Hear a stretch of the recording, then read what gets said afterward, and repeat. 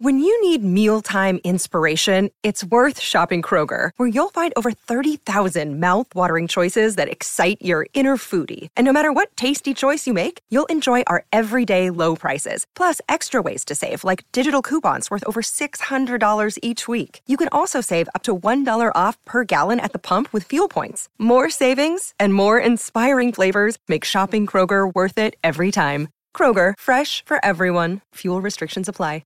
Palmerbet on the edge of the box. Oh, it's a straight-up screamer! Download our app today and enjoy straight-up screamers this FIFA World Cup with great odds, great promos and same-game multi at Palmerbet. Gamble responsibly. For Gamblers' Help, call 1-800-858-858.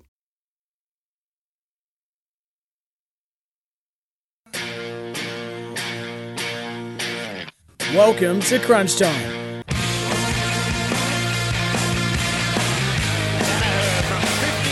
Out, leaps into it and never looked like missing. Places it for Isaac Smith and he can run at the 50 from near the boundary. He sets it up and kicks a superb goal.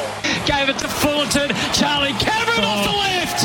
Line ball, I reckon it's got there. Yep, Charlie Cameron's kicked 2 and scores are level. 10 minutes played in this final term. Holmes has been quiet, kicks long to full forward. There's another one.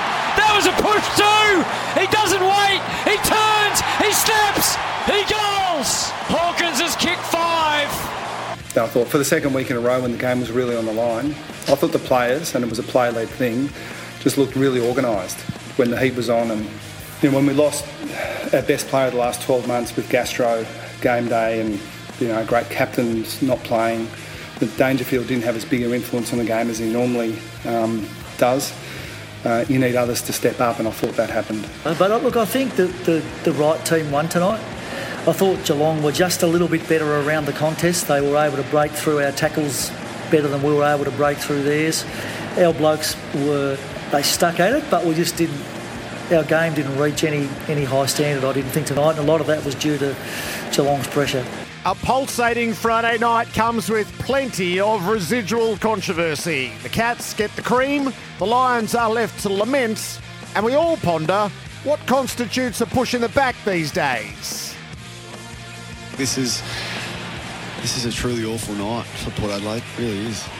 They just haven't been good enough. They look genuinely like a bottom 4 side tonight. I wouldn't be surprised if a lot of this crowd leaves at half-time, and Jared, you and I have spoken before about how influential the Port Adelaide crowd can be, and they just don't turn up when things go away. So they'll vote with their feet, unfortunately, and it's never nice to see your own players getting booed off the ground, but that's what's about to happen as Port Adelaide enter the change rooms to try and compose himself on what has been the most disappointing first half of footy in the club's history. I think it was one of those ones where you walk in and you're very disappointed, but you know you've had a proper crack. It wasn't like you threw in the towel. For the first 45 minutes of the game, it was an absolute arm wrestle, and then we conceded half a dozen easy ones too quickly, and from then on it was a real battle. No one's more frustrated than us and the fans. We understand the frustration because they want their team to be playing well. Our players and our coaching staff and our whole football club will stick together and work really hard to make sure that we quickly get back on track somewhere close to what they would love us to be playing like. No one wants it more than the people that are working inside the club. We're desperate for the turnaround. The fall of Port Adelaide. How has the twice preliminary finalists dropped so far so quickly? And at 0-4, how does the power ride out what comes next? Look, it's the ultimate prize. That why football clubs exist. It's everything that all the players are striving for, and what will be, and the best team will come out tomorrow and get the opportunity to lift that cup. And I think it took a couple of days to really sink in that we were in and we had a chance. So yeah, the little moments where it did hit you were quite exciting and a little bit of emotional. But yeah, in the team meeting afterwards, when Mick started talking about next week and the grand final, it did really hit me. Like, I remember a distinct moment, and I did get a bit emotional and thought, all right, we've got a crack at it now. And we're counting down to a grand final for the modern ages. Adelaide and Melbourne meets in the AFLW's biggest game, with the legacies of two of the greats in stark focus. This is the Round 4 edition of Crunch Time. There is nothing better than gathering the next day after a pulsating game to pull at all the different threads and debate the talking points out of Friday night footy. That's when it's at its absolute best. Gerard Whateley with you on Crunch Time. Dermot Brereton is with me. We parted company last night, Dermot, and I'm driving home thinking, I actually can't wait to start talking to you about this all over again. It was good fun last night, wasn't it? There was two teams pretty evenly matched and not completely on top of their game. And that's what they gave us. They gave us some beauty in contest and they gave us a few errors here and there, and it made for a fantastic contest. And forwards in vogue, Dermot. They are. It's rare that you see a game where at both ends of the ground, the key forwards, the marking forwards, are pretty well holding sway over their opponents. And yet the winning score was 11 goals. So it was a conundrum in many ways, but it was lovely to watch. Kane Corns, it was a fair old contrast from Thursday night to Friday night. I was thinking of you driving home as well. I was just thinking as you're talking, the key forwards in vogue, McStay and Danaher and Hawkins and Cameron up one end and the other. And do you need two key forwards to win it this year? You probably do. And I'm leaving the Adelaide Oval on Thursday night, and Port Adelaide don't have one. So that's a little bit depressing. But no, it was a terrific game of football. You would think that both of these sides are going to be in the mix come finals time. I thought Geelong were excellent. Like honestly, when I heard Chris Scott speaking before the game, and Stewart was out and Radaglia was out already on the back of Selwood being rested, I thought, I'd be a little bit nervous if I was a Geelong fan. They had plus 10 scoring shots and plus 18 inside 50s. I thought they were far the better side last night, and if it wasn't for a couple of easy misses, and there were some really easy ones, Jeremy Cameron from 30 metres out touched, and some others that they missed early on, I thought it would have been a comprehensive victory. So I walked away thinking, what a side they are. Every year, you think they're going to fall off a cliff. 12 players over the age of 40, you think, how long can they continue to do this? And every year they front up and they're in the mix again, and it looks like they're going to be in the mix again. The one thing I noticed about the forwards, when you mentioned it, Gerard, it's a weird game, this, isn't it? We live sheltered little lives during this time of the year. We go and call on it, and then we drive home, we think about it, and when you're sleeping, I try to go to sleep. Not even two teams I'm emotionally involved in, and I'm thinking, how did that happen? And I'm analysing that. And for reality for me was, when it went Brisbane's end, it was talent-driven goals. When it went Geelong's end, of course they've got talent, but it was more system-orientated goals. And there has to be a little bit said for that as well. Even though they missed the shots, that was more system. They played for each other in the forward end, whereas the Lions tended to, there's the ball, I'm a good mark, I'll run at it, I'll jump at it, and I'll hopefully mark it. They did, but there wasn't as good a system playing for each other. So is that the change in system Geelong was striving for and talking about, and it's materialising? As last week it's a bag for Cameron with Hawkins running shotgun. Last night it's a bag for Hawkins with Cameron running shotgun. Yeah, and we also saw that Reece Stanley pushing forward to drag the tall defender away, and that gives Jeremy Cameron a better shot against Darcy Gardner, who's a wonderful player, Gardner, but not equipped to reach as high. So he looked dangerous in front of goals. I think they could have got even better in front of goals had they allowed that a little bit more time in the goal face. And then Hawkins, the amount of times, we're talking about a sport these days where we saturate an area of the ground, but Hawkins got half a dozen to probably 10 genuine one-on-ones against Marcus Adams. That just doesn't happen in this day and age with the saturation we put players into an end. That's system playing for each other. So is that a game, Kane, that helps shake out the order in your mind? So Geelong are at home, they win. I don't think Brisbane lose anything through it. They're in the top mix as well. What does it do to sort of your overall after 4 games from each of those two? Well, just the admiration I've got for Geelong. I mean, I just didn't expect this. And they start the season really well. They have a blip, but then they bounce back with a stunning come from behind win last week. Didn't play at their best, but last night I thought the way that they moved the ball, and the first time we've got to see them on their home ground, we know the dimensions are a little bit unique and they play it so well. But I don't know if we've learnt much other than to think that they'll be in and amongst it. Brisbane, I'm with you, Gerard. I don't think we lost a whole lot from them, and I still think they're in the top handful of teams. Geelong, I don't know. Dangerfield, nothing last night. Stewart didn't play. Does Gary Rowan do a mini pre-season and come back in and help? But can they sustain that, or will they drop off as the year goes on? So I actually don't know if we learnt much. I don't know if that makes any sense at all, but I walk away going, I'm just, before the game I would have thought they're about where they were, and after the game I think they're about where they were. So it wasn't a big opinion-shifting game for me, if that makes any sense. Do you think, Kane, that the Brisbane midfield can get better? So the one concern I've got, Doom, about their midfield, do they have the power in the midfield? So when we saw Melbourne on Thursday night, so it's a quick burst, game over in 10 minutes. Can Brisbane do that? Like, Lachie Neale gets tagged, but he still has 30 and 11 clearances. I kind of did a reasonable job, although I didn't think it was a very disciplined job from O'Connor. A couple of edits I saw last night where instantly Neale's just got 10 metres on him. So that wasn't really a tag, but McCluggage is a nice player, but he's not going to burst and break a game open. Then what next? I mean, Zorko doesn't go in there anymore. They want Berry to be the big, to grow into that big midfielder, don't they? And he's showing signs of it, and his age and games total suggests he's on the verge of that.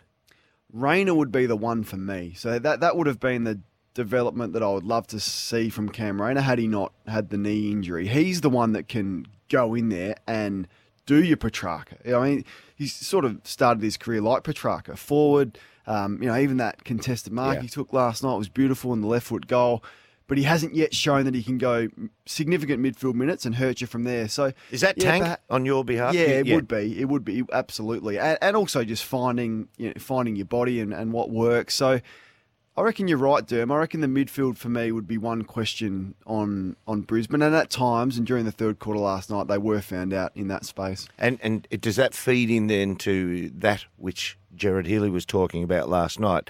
Dane Zorko playing on the back flank. How long do you persevere with? Yeah, he's a bit of a strike kicker coming out of the back line and can get some yardage away from the stoppage before he releases. How long do you persevere with that before you say, hey, we need him in the middle? And Bailey, I would have thought a bit more midfield from Bailey. Like we heard that they were the rumblings before the start of the season. So Zach Bailey, I reckon, is capable. Look, it's a bit of a work in progress. They have the talent, but do they have the big-bodied De Goey, Stringer, Dangerfield, Fife, Petrarca, Oliver type? And they don't have that on their list. And I think that's a bit of a question mark for them. The first time you get written about as being a big dollar target by multiple rival clubs, you want to play well the next time out, and Daniel McStay did that. If you're a little bit of, why is everyone offering big dollars for Daniel McStay? And you sat down last night and went, oh, okay, I get that. Yeah. Well, there's not many blokes who are 6'4", close to 100 kilos, who can take the pack mark inside 25. But also there wasn't enough time to elaborate on it because it was on the fly and you were calling. He hit the wing on a lead and took a contested mark over the pack on the centre wing, right on the boundary. And I thought, that's your lead-up centre-half forward, Mark. And then close to goal, inside 25 metres, that's your power forward, Mark. He's doing both. Now, he's not Wayne Carey, but he's giving them an avenue in both areas. I mean, so it's not as if you've got your 6'2" lead-up centre-half forward who then goes inside and you say, well, all we've got to worry about now is Joe Danaher. No, you've got two to worry about. As long as they don't both go to the same drop of the ball and cannibalise the opportunities, as long as they can have separation, you're still worrying about both. And I know it sounds trite, but being a left-footers, you look at different areas inside forward 50. When a left footer gets it, you say, oh, this will suit him. And it's a weird thing for backmen to know they're playing against key forwards who are left footers. It's just that weird. It's like bowling to left-handed batsmen. You just know they're going to flay you through point. It's just, you don't normally cover point with that much. You don't cover certain areas or you corral forwards into certain areas. Left footers change that thinking. Yeah, I'd want to see him kick. He's not a big goal scorer, would be my only question. Before I was prepared to pay him a Darcy Moore type contract, and I'd be reluctant to do that with anyone, but a 6-year deal, I'd want to see him kick more than 40 goals in a year. Like The most he's ever kicked in a season is 28. Yeah. And he had 2 goals leading into last night. He was goalless in his first 2 games, Jared. So he's got 5 goals for the year from 4 games. So he's your nice third. Hipwood comes back in with Dannett. That's a great mix of a forward line. But if I'm going to pay you big money, I want to see you kick 50-plus goals for the year. You don't think 40 regularly would do it? I reckon in this day and age, 40. But he's never done it, Jim. Yeah, he's never kicked 30. And he's not a young player. Like, he's nearly up to 150 games. He's going to turn 27 soon. So he's been around for a long time, and he's yet to show that he is a more than a goal-a-game player. Yeah. That's how I felt when I read the pieces. I thought, really? And then he played like that last night. I thought, okay then. If he does that. He had a blinder a couple of years ago against Port Adelaide early in the year when they completely annihilated and outsized Port's backline. He's a little bit like that Moneyball line. Does he get on first? Does he get the ball through the goals? And that's the answer to, does he kick goals, Kane? And no, he doesn't kick enough. But there'll come a time when if he can keep this standard up, he will get his shots. He'll kick a 1 or a 2 some weeks, and he'll get a 4 every third or fourth week. Just before we get to Hawkins, who was the centrepiece of the night, the most intriguing player on the field was Sam De Koning. And we watched a young man take a major step in his career through a night where it was wobbly early, and he grew in confidence. We watched him grow in confidence through the night and start to do his thing. He needs to play on Tom Hawkins at training endlessly because the players that are going to give him trouble might not be the most athletic who can outreach him or match him for reach and jump and explosiveness. It'll be the crafty forward who knows what he's doing, knows body movement, knows when to hip out, knows when to take him into traffic and exit stage left. That type of forward is the one who'll get him. Because at the moment, he's the big, white, lovable, blonde puppy dog who is just, his tongue's hanging out the side of his mouth and he's just launching at everything that comes his way. If I would look at that and say, oh, please, I hope he comes to me. He's going to take a couple of ripping marks, but I'll get him sideways. I'll get him out the back because he's playing in straight lines. He's got to learn from blokes like Tom Hawkins right now. Yeah, wobbly early. I'd written some notes down saying this is a disaster, him back. But yeah, so missed a tackle early, and it was a really ordinary attempt at a tackle, and Brisbane got a go. He's outmarked a couple of times. But the longer the game went, I thought, gee, that was absolutely something. Good coaching again. Like, this is one thing. Held his nerve, didn't he? Yeah, exactly right. So that's the exact term. He held his nerve on what could have been, all right, quick, let's flip this around. Let's put Blicavs back. Let's use him as a second ruck. He can help out Stanley. But it was good, methodical coaching there's more to this than just a game. It's about the development of a young player. And in that, I thought the Stanley-Blicavs combination was outstanding. I thought Blicavs last night was terrific. And what a good player he's been for a long time. So, yeah, definitely something to work with. It's just what do they do now? Stewart will come back. Do they keep him there? And will this be his home ongoing? Or will he be flipped around everywhere? And that can really hurt and stunt development if that. So I'd like to just see them persevere with him down back. We look at games played and experience. And, yes, it does count for something. But I thought Chris Scott held his nerve, as we just made mention, on De Koning last night. You could say he's played 20 games, but if you've played him for 20 games by the end of this year or next year, are they meaningful games? Are they, we've protected you. Once we look like it goes wrong, we've taken you off and we've given you a cushy spot as the third tall in the forward line. We've given you a cushy spot to ruck against their relief ruckman when the time... But he gave him real onus and he left him on there. And a lot of coaches will say, you know what? And early on I thought, this has got disaster written all over it. But let's leave it because Geelong were in front. Might have only been a point. Might have only been a goal or less. But they haven't been smacked off the park. And if this kid's in that position that's taking heat and the team is not suffering, let the boy fight his way through it. If they bang on 3 or 4 quick ones through his man, that's when you address it. But he held his nerve and allowed the boy to sit in the seat and take that heat at that moment. I thought it was fantastic coaching. So the controversy of the night is the fifth goal from Hawkins, where he pushes Harris Andrews in the back. It's not the same as last year where the game absolutely was determined by the umpire error at the end. Zach Bailey should have had what would have been the last kick of the game and the Lions would have won. So it's not quite like for like, but it's a decent old talking point. I suspect when the review of the last quarter is done, it won't be terribly kind to the umpires in a whole number of instances. This is the one that is most sharply in focus. This is the one, but as you say, so firstly it didn't cost them the game. I thought Geelong dominated the game and had another opportunity. So it wasn't a match-deciding decision. It was the wrong decision. And I guess what made it worse was the explanation from the umpire last night. So shall we hear that, Kane, and then you can pick up off the back of that. You're both running forward and momentum took you forward. He's held his ground. Yeah, so it's an umpire under pressure. The explanation doesn't make any sense. You're both running forward. The momentum's pushed you forward and he's held his ground. Well, you can't be both moving forward and holding your ground at the same time. So that was an umpire that probably realised he'd made an error and was scrambling for some sort of explanation.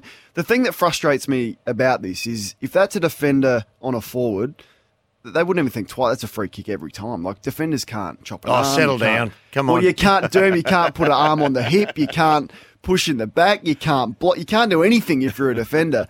But up the other end, it seems like you get a bit more leeway. And Tom's very good at it. And he kicked a lot of goals from doing it. And it's funny, only a few minutes later, Harris Andrews had one himself. Yeah, he did it. He did it out of spite. He went, well, if that's how you're going to umpire it, here's the biggest shove of the night, and I dare you to pay it. Yeah, and they didn't. So that was a square up, and I reckon there was a couple of push in the backs. It was as a well. call, wasn't it? Yeah. Dowhouse got a push in the back, and then I think Close got one in a tackle. So there was a couple of decisions that weren't paid, but that had to be a free kick. And the explanation didn't make any sense, and I would assume the AFL will come out and clarify that. And what will happen now is we'll get a crack down on that for the rest of the round, and I wouldn't want to be a forward in the same position moving forward this round.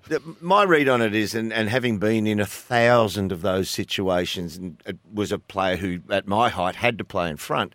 So the amount of times that you're trying to push back into your opponent, if they put the hands on your back and restrict you from motioning backwards towards them, you can wear that.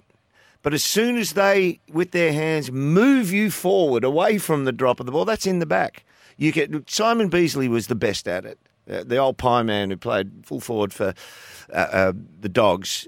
He would stand behind and put two hands on the back, and never would he push forward. He'd hold and resist, and then at the last half second, take a step back to the drop of the ball. That's not in the back. I think we've got that confused. It seems we've changed the rule back to permit the palms of the hands to make contact with the back. It went back to James Clement in the Collingwood Essendon final some years ago, 12, 13, 14 years ago, where he motioned James Hird under the ball several times and there was outrage. And we made the rule, no hands are to be placed in the back. And then some people said, well, that's a bit too restrictive for the freedom of the game and the likes. Rather than have the majesty of a mark, we're paying too many in the back free kicks for hands on the back.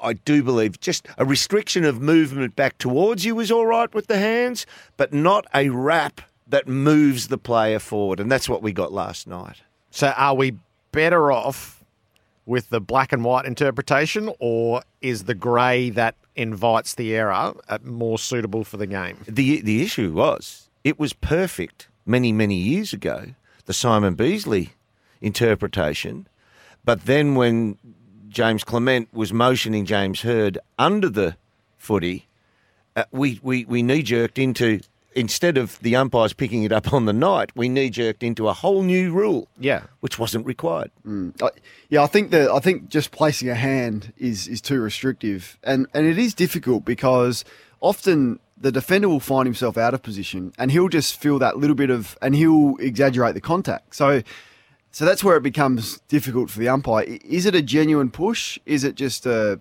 momentum thing and the defender has exaggerated? So it's a tough one, but for me, the umpire was in good position last night, and that was just a poor decision. And there is such thing as a bad decision. That was one. The key backman disguised the hands in the back. Then thereafter, they just started training to put the forearm into the middle of the back. And it's very difficult to push forward with a forearm, but you can restrict movement coming back towards you. It's a truncated edition of Crunch Time today because it is an exciting day in Adelaide. The AFLW Grand Final will be there in a little more than an hour from now as Adelaide and Melbourne meet. You're listening to Crunch Time.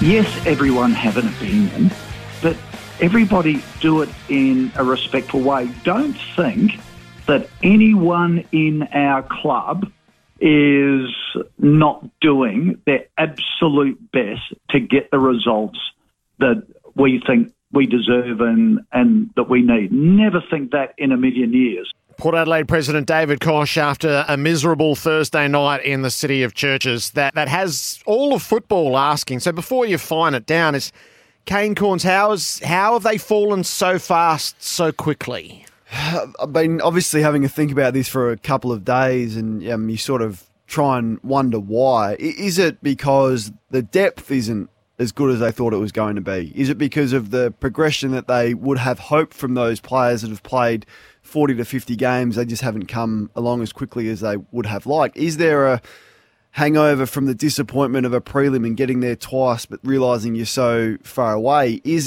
there some fatigue after 10 years with the same coach?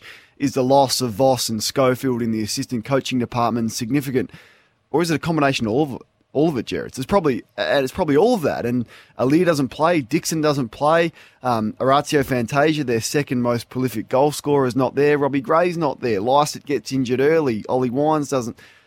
So it's a combination of all of that. So if you're asking me what is the one thing going wrong with Port Adelaide, there isn't one thing. It's a combination of all of those things. And you know, they did keep, as bad as it was, as bad as that first half was, and I said on the night it was the worst half in the club's history. Well, that was because the stark reality is that they didn't kick a goal. I mean, and that is a crushing blow. You walk in halftime and you haven't kicked a goal for the first time in your club's history. But they did keep Melbourne to 68 points without Aliir, with a ruckman with one arm, no Wines, no Dixon. So it wasn't. And Jonas said that the effort was there, and I probably agree with him, but it was just the game plan they went in with and the way that they executed was the wrong method, and it was the wrong way to go about it against the Melbourne side, who are so strong behind the ball. I agree with you. They did keep them to 68 points, but they kept them to 68 points without ever having a chance of winning. Yeah. I mean, sometimes you've got to have a risk. You've got to risk something to actually score. And they had a few moments. I mean, even the Georgiades run in, you know, deliver the ball when you get a golden opportunity at not even a 1 second point in time, a millisecond. Take the shot.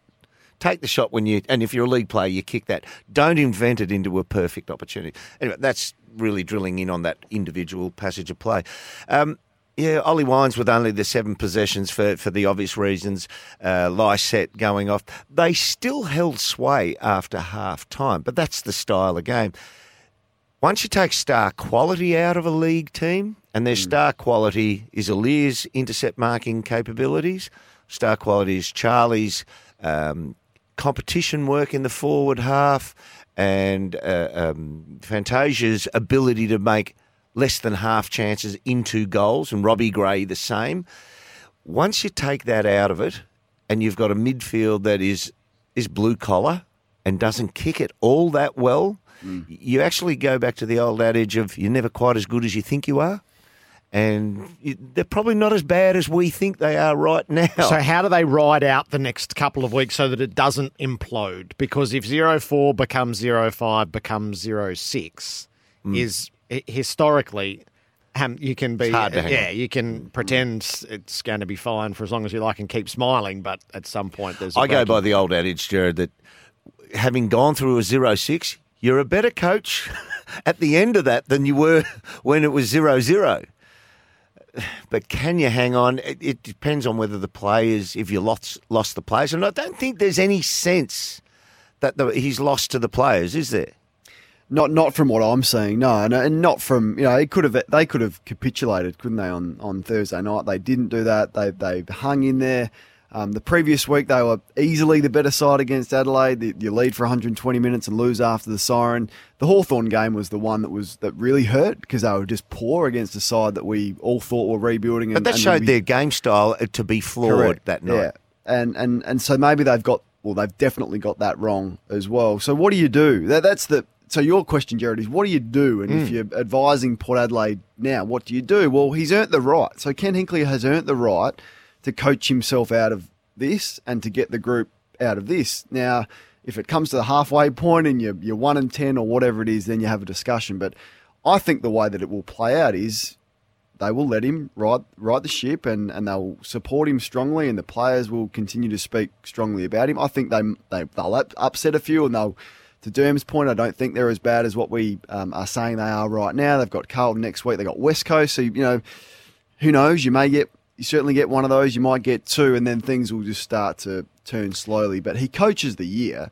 It's at the end of the year. It probably feels like it's going to be the right time to move on. But that's not a discussion I don't think we're having right now. To your point, when the head office says we're lacking bums on seats, this is the time of year. I mean, right now should be, hey, how good is our team going? Let's get down and buy the family membership. That will impact. When the head office says this has got a dollar sign attached to it, how's the DNA of the Port Adelaide power for that scenario? So chip in with me here, Jared, because you believe that fans shouldn't have a say. I believe football clubs shouldn't react to their fan base. So fans can say whatever they like. Them not turning up, though. Well, it depends if you're strong or not. Depends if you still believe in what you've built and that you think it can turn. Because fans will turn as soon as wins start to come again.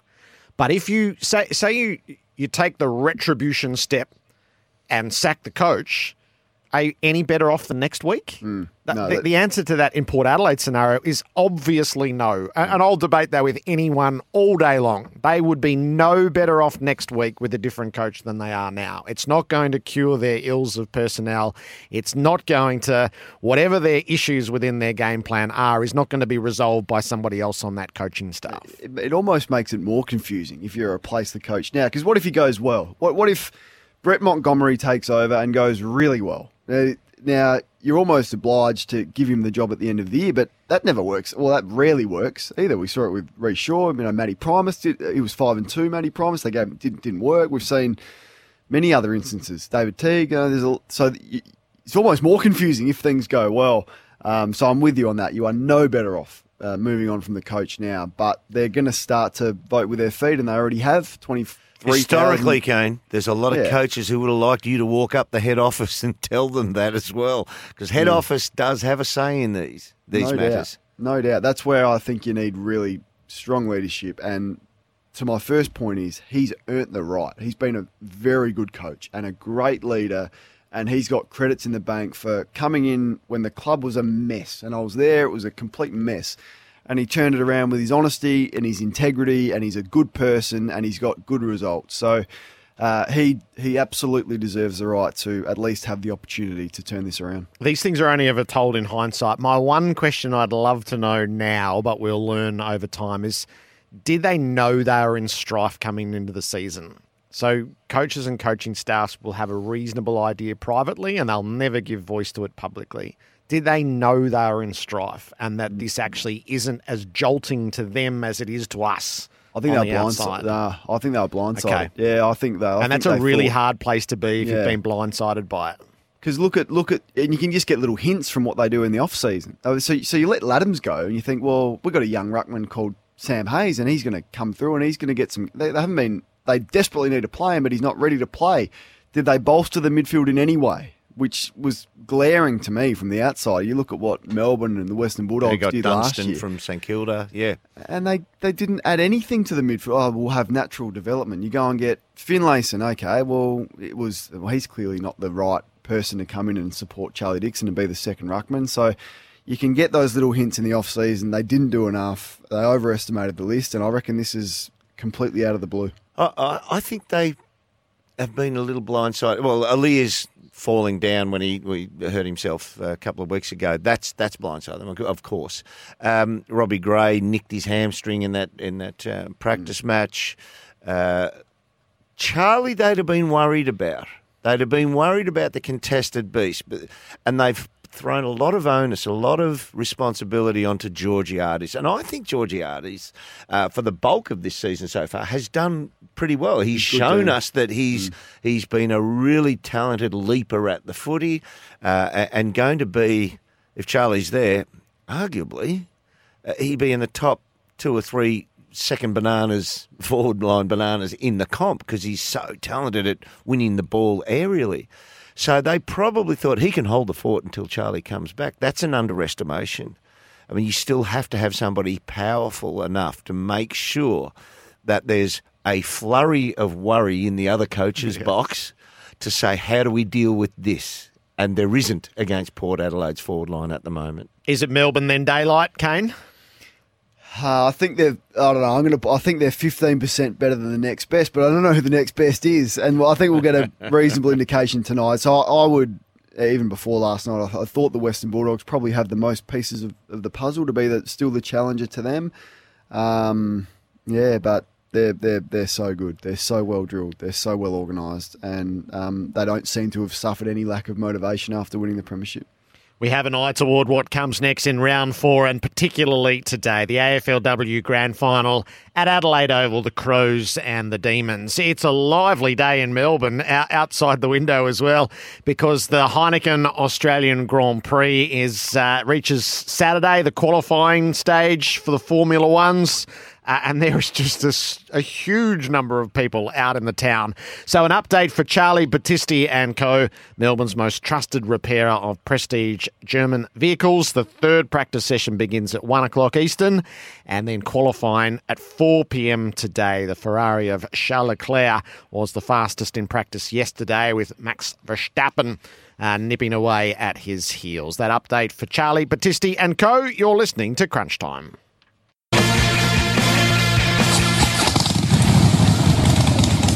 Who needs a revver? For Harley Heaven. The Harley-Davidson Pan America is coming to Harley Heaven in Melbourne, Dandenong and Ringwood. Visit harleyheaven.com.au for details. The rev up for Harley Heaven, the home of Harley-Davidson. I feel like it's Essendon who wear the rev up. It is by any means necessary. They just have to get their first win of the season against Adelaide on Sunday, and it's getting harder by the day. First, they lost the coach, and then they lost Jake Stringer. You wouldn't want to fall into a hole here heading towards tomorrow because, as we've just been discussing, nothing good can be achieved from 0-4. Yeah, it feels like it's turning against them a little bit. Like Walker's coming back in, indoor stadium, he looks fresh and fit and raring to go as well. So he's going to challenge what is already an undermanned defence at the Bombers. Stewart's out and Sloan comes back in as well. So the youngest team in the competition has actually been bolstered with some important experience. They've played 3 really good sides, the Bombers, so what to make of that? They're beaten by Geelong or smashed by Geelong. They lost to Brisbane, and then last week they were okay against Melbourne. So they've played probably 3 out of the top 4 sides in the competition, but you can't go 0-4, and you've got to be penciling this one in at home against a side who we all think is bottom 4. So it's just one of those ones, you're right, they just have to win. So I'm unfussed by their 0-3, but I would be very fussed by 0-4. I'm a bit with you. And the personnel changes, I worry about a team when you try and put the round peg into the square hole, or vice versa. I don't know which way I've got that around, Jared. I think either works. Either works, yeah. Either doesn't work, yeah. Yes, that's right. When you play 2 legitimate ruckmen in your key forward posts and looking through their team, they have to play there. This is not, putting out your Thursday night team to run a ruse. They have to play there. You're asking them to do something that they're not totally designed for. I know Peter Wright's capable as a full forward ruckman who gets to the fall of the ball better in this season than we've seen him in his years at the Gold Coast Suns. But then you've also got a legitimate number 1 centre square ruckman. That's going to be all right for the centre square. But ruckmen don't get a rest when they play key position forward. Maybe a half rest as a full forward, as I said. So they're asking their personnel to do something that they're probably not totally adapted to or designed to do. And that's got some worry for it. At home, I think they should assist them. They're a travelling team and they are young, the Crows, and they get some experience back, no doubt, Kane. But The one recipe I've never let go of for disaster is young teams travelling. Yep. That I don't think it'll be a disaster for them, but I don't think they can win with a young team travelling. It'll almost, I won't say it. Oh, who wins by default? Probably the Bombers at home. Yeah, it doesn't matter. I don't care whether they win by a point and fall in at the end. Is they just have to win to get themselves underway. And this is so Jake Stringer's absence. Huge. Yeah, is the energy he provides, and this is a bit of his problem. Is that question around conditioning and the hamstring coming into round 4, having not been ready at the start of the season, is sometimes a player can chase their year the whole way through. It's a good description, isn't it? Chase your year. And people talk about the pre-season build-up. It carries you through. Yeah, I do like the fact that he supplies something that not many opposition midfielders can deal with. The power away from stoppage and the occasional mercurial feat when kicking at goal. So you as an opposition player, you say, well, I tried my best and I'm a pretty good player, but I can't stop that. That's something every club wants, and he's not there for them for that.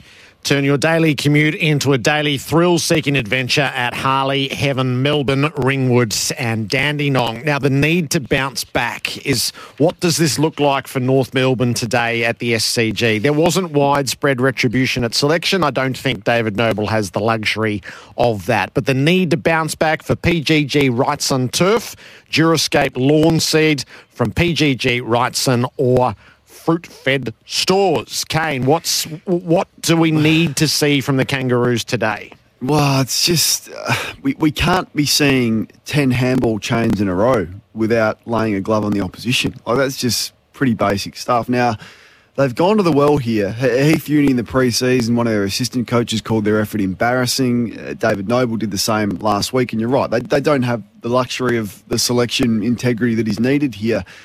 You need to see their core group of players actually influence games. So they're a young side, we get that. But why isn't Davies Uniacke playing better? Why isn't Greenwood playing better? Why isn't Larkey doing it consistently, albeit I really like him as a future prospect? Why isn't Simpkin now dominating the game? Because these aren't young players anymore. They've played enough football and they've played enough football together. Cam Zurhaar, why hasn't he come on and develop like we thought he could have? Kane Turner. So they're the group that I'd be looking at.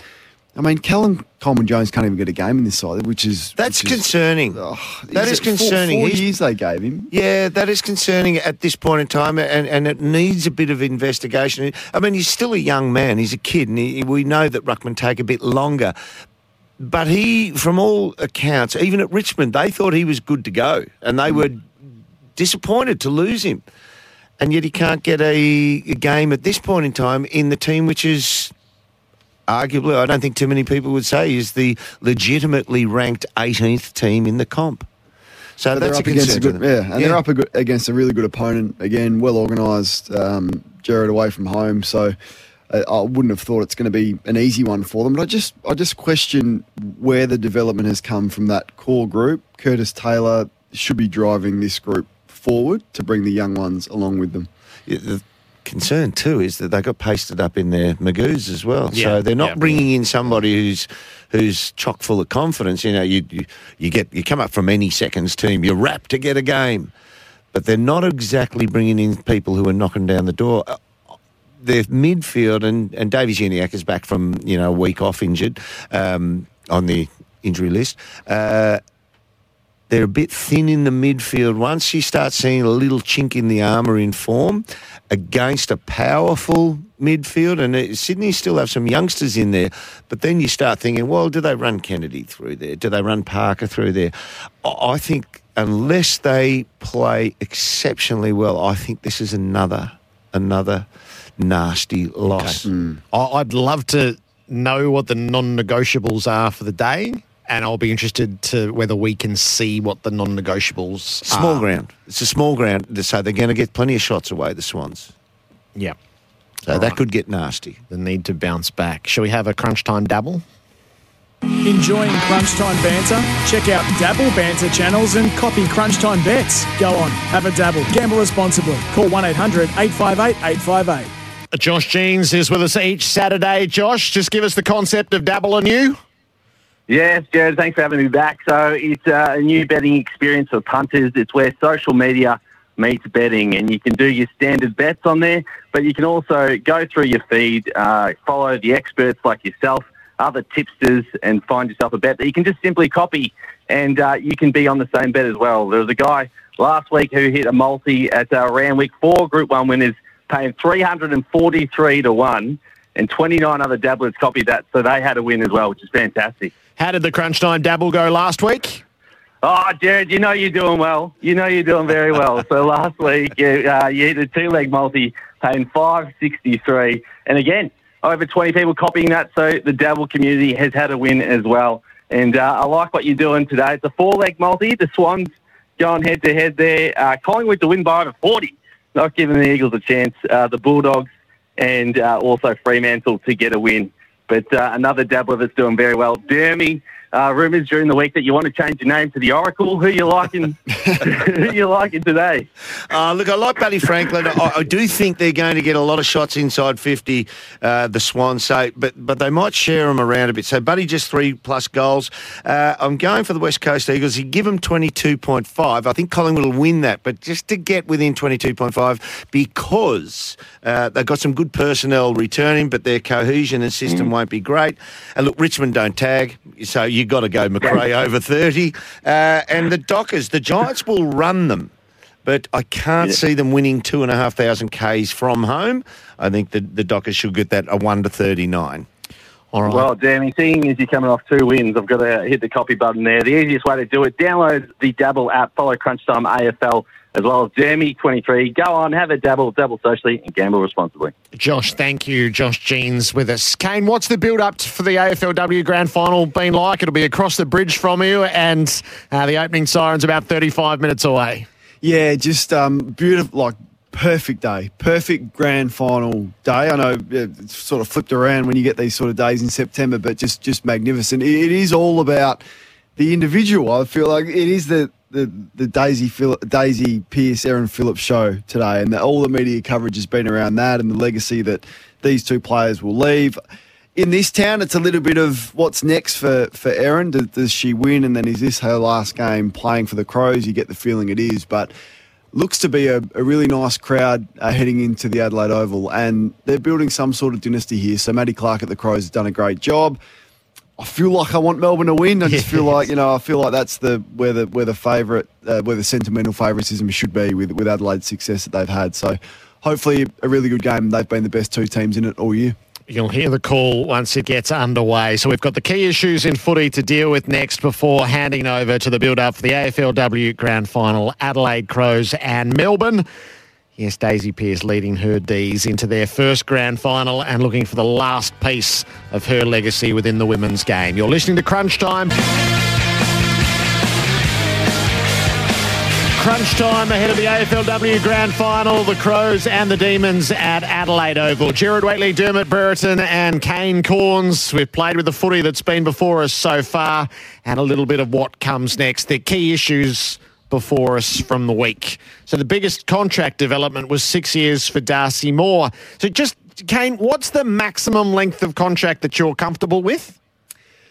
Well, it depends, doesn't it? Like it is all dependent on, who you are, how old you are, what you've delivered in the past. 4 is around the mark. I mean, Bontempelli signed for 4. Now, if Bont's happy with 4, I reckon most players should be happy with 4 because he's a top 3 player in the game for me.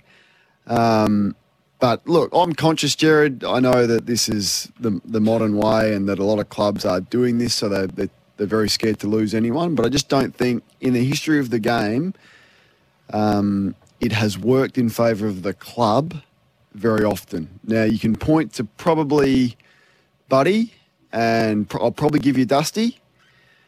And we could go back a bit further and go to Alistair Lynch. But when else has it worked in favour of the club would be my argument behind long-term deals. I'm with you, Kane. I think a 4-year is a big contract. Long time. Once you're taking in 6 years, and obviously we don't know the immediate details of what does that contract look like in year 6.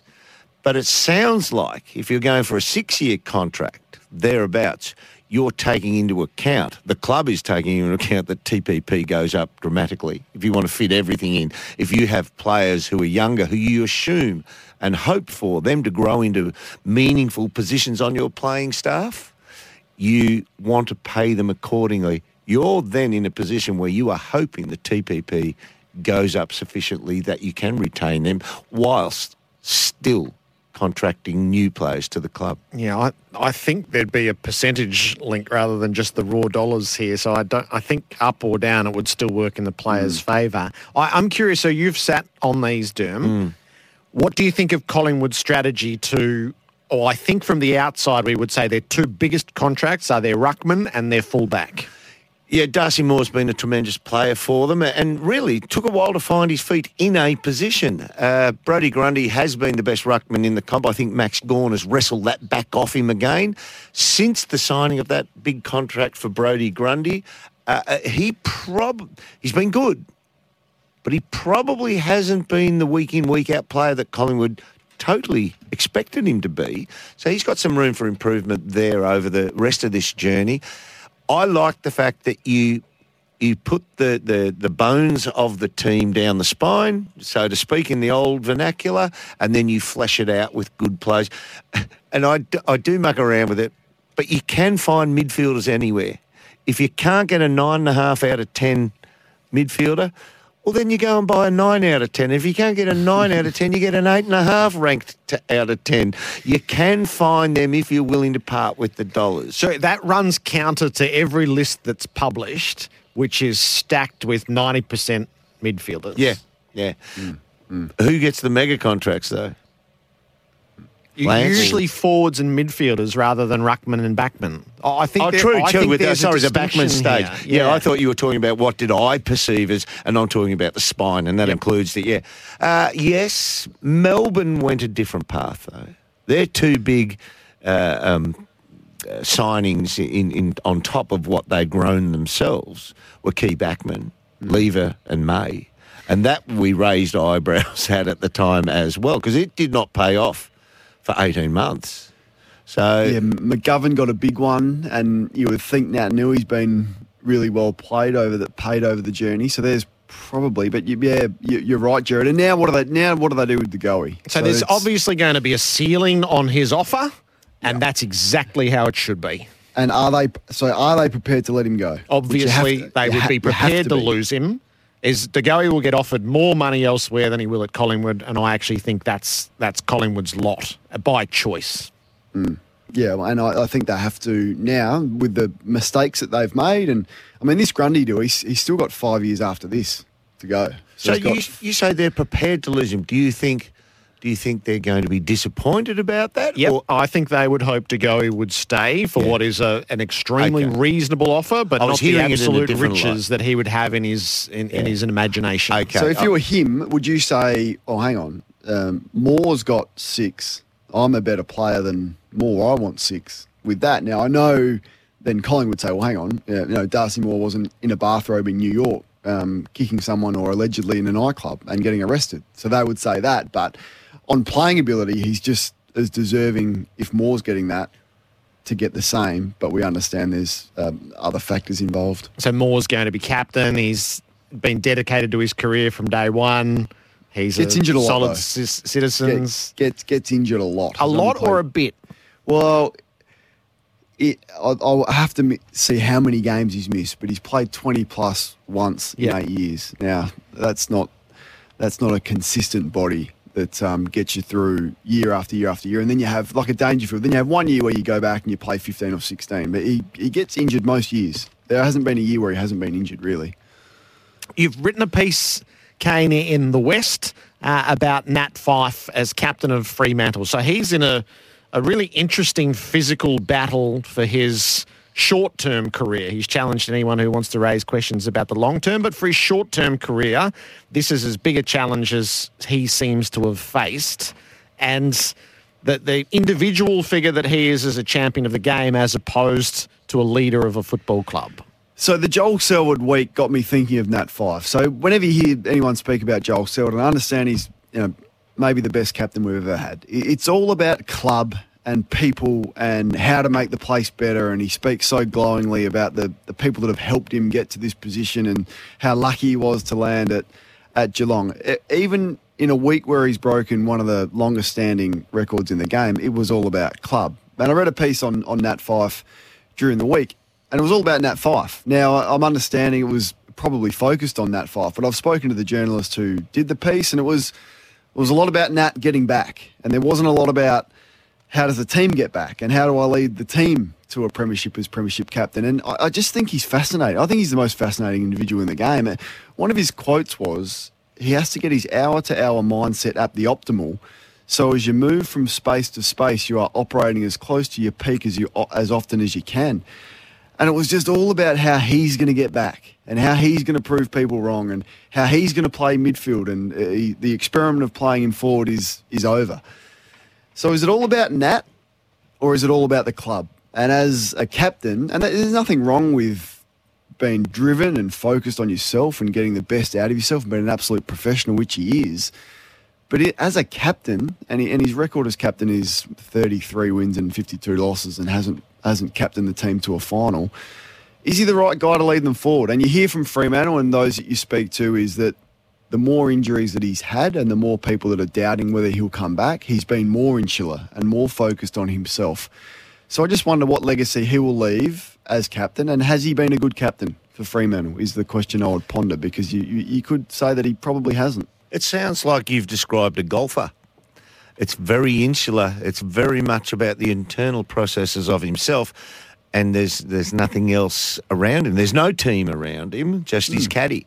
So it's all the internal processes. Is it bona fide that he does not think about his team? I'd find that hard to digest. Yeah, well, just publicly, and so he said in this piece that he did with News Corp that he likes to spend a lot of time self-isolating, and that is one of his personality traits. And I thought, well, that's the direct opposite to Selwood. Selwood spoke about how he loves being around the footy club and he loves hanging around with the teammates, whereas Fyfe, you hear that he'll do his weights on his own and then he'll go home. It just doesn't. It's not the traditional personality trait of a great captain, You know what it does sound like, though, Kane? With all honesty, and I love him to bits, Lee Matthews was the same. Right.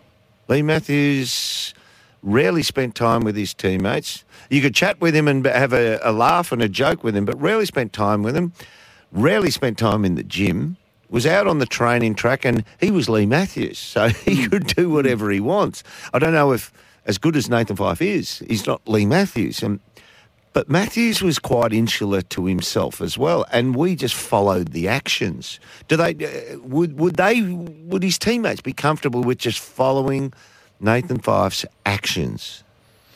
And they may be, but it's hard when you're injured as well, because you're not out there. If his greatest strength as captain is, I'm going to lead by example out there, and you would never question his courage or his brilliance or the way that he plays and his effort, but it makes it a bit difficult when you're not out there as well. Anyway, it just had me thinking about the different styles of captain and really whether that is the way forward for Fremantle, or whether it's time to go somewhere else. So I think the recent example is Trent Cotchin, who had all of those traits as an insular figure and then realised that he needed to serve the greater cause. And part of the evolution from Richmond is that sort of selfish, statistically driven team to the force that they became as a united group was Cotchin's recognition that he actually needed to be more to the team. But that was reflected in the way he played. I don't think Nathan Fyfe has ever reflected as a player, I need more stats, I need more hands on the ball so I can be better. I've always thought I'll do what I can to be the best I can to be the best for this team. There was a time when I thought Trent Cotchin, before he became all about team, was I'll run back 20 metres behind play to wrap around this ruckman who's just taken a mark, and I'll get the ball and I'll chip it sideways. I might get it back on the flow out as well. There's two stats. I think Trent was a little bit like that many, many years ago, and then suddenly the penny dropped and he said, hey, I can be a really meaningful player in the existence of this club and the progression forward. I don't think Nathan Fyfe's ever been quite that. his actions have stood for the betterment of the team while on the field. Yep. Darcy Moore's flow of games, incidentally, is 9, 17, 21, 7, 17, 18, 13. 13 last year. He missed the last, I just looked it up, he missed the last, I think, 7 or 8 with a knee injury. Yep. Last piece of our discussion today is to take us back where we were a week ago with the Cyril Rioli story. This was Sean Burgoyne. So we've progressively heard during the week from Luke Hodge and from Jordan Lewis, and then from the man within the club who was the Indigenous leader, the one that the players would defer to and consult on all such matters during their time at the club. Yeah, my experience is I had a lot of happy times there. Obviously, we still lost a grand final and lost games, had injuries and all those things, but, you know, I couldn't be more happy of my time there. And, you know, that's my own personal opinion, and everyone's entitled to their own, and Cyril's got his, which is, you know, obviously in the media this week. But, yeah, my situation and my enjoyment levels and everything is completely different to his. But I still have... I still think Cyril enjoyed his time at Hawthorn as well. He played a lot of time there, a lot of games, premierships, Norm Smiths and the likes, but yes, wants certain things dealt with, and the club internally are dealing with these now. Sean Burgoyne on Channel 7 on Thursday night. So the flow of the week's been interesting, Dermot. So it was a sad piece a week ago. Today's piece with Michael Long in the Herald Sun, just it makes me feel awkward to see what essentially is a family feud being played out very publicly. Yeah. Hawthorn has had, in that era since Cyril's arrived, and before he arrived, Chance Bateman was a very strong figure in the Indigenous sector of AFL players. And I will say, I was on the board then, taught us. And his vernacular even back then was, don't say Eddie Betts is a clever young Indigenous player. Call him a clever young player. Stop mentioning that we are Indigenous. And he taught us so much about that. And he handed that baton over to Sean Burgoyne Silk when he arrived at the club as well. And then you've got leaders like Roughhead and Jordan Lewis and Hodgie and Sam Mitchell himself. They are strong, willful men.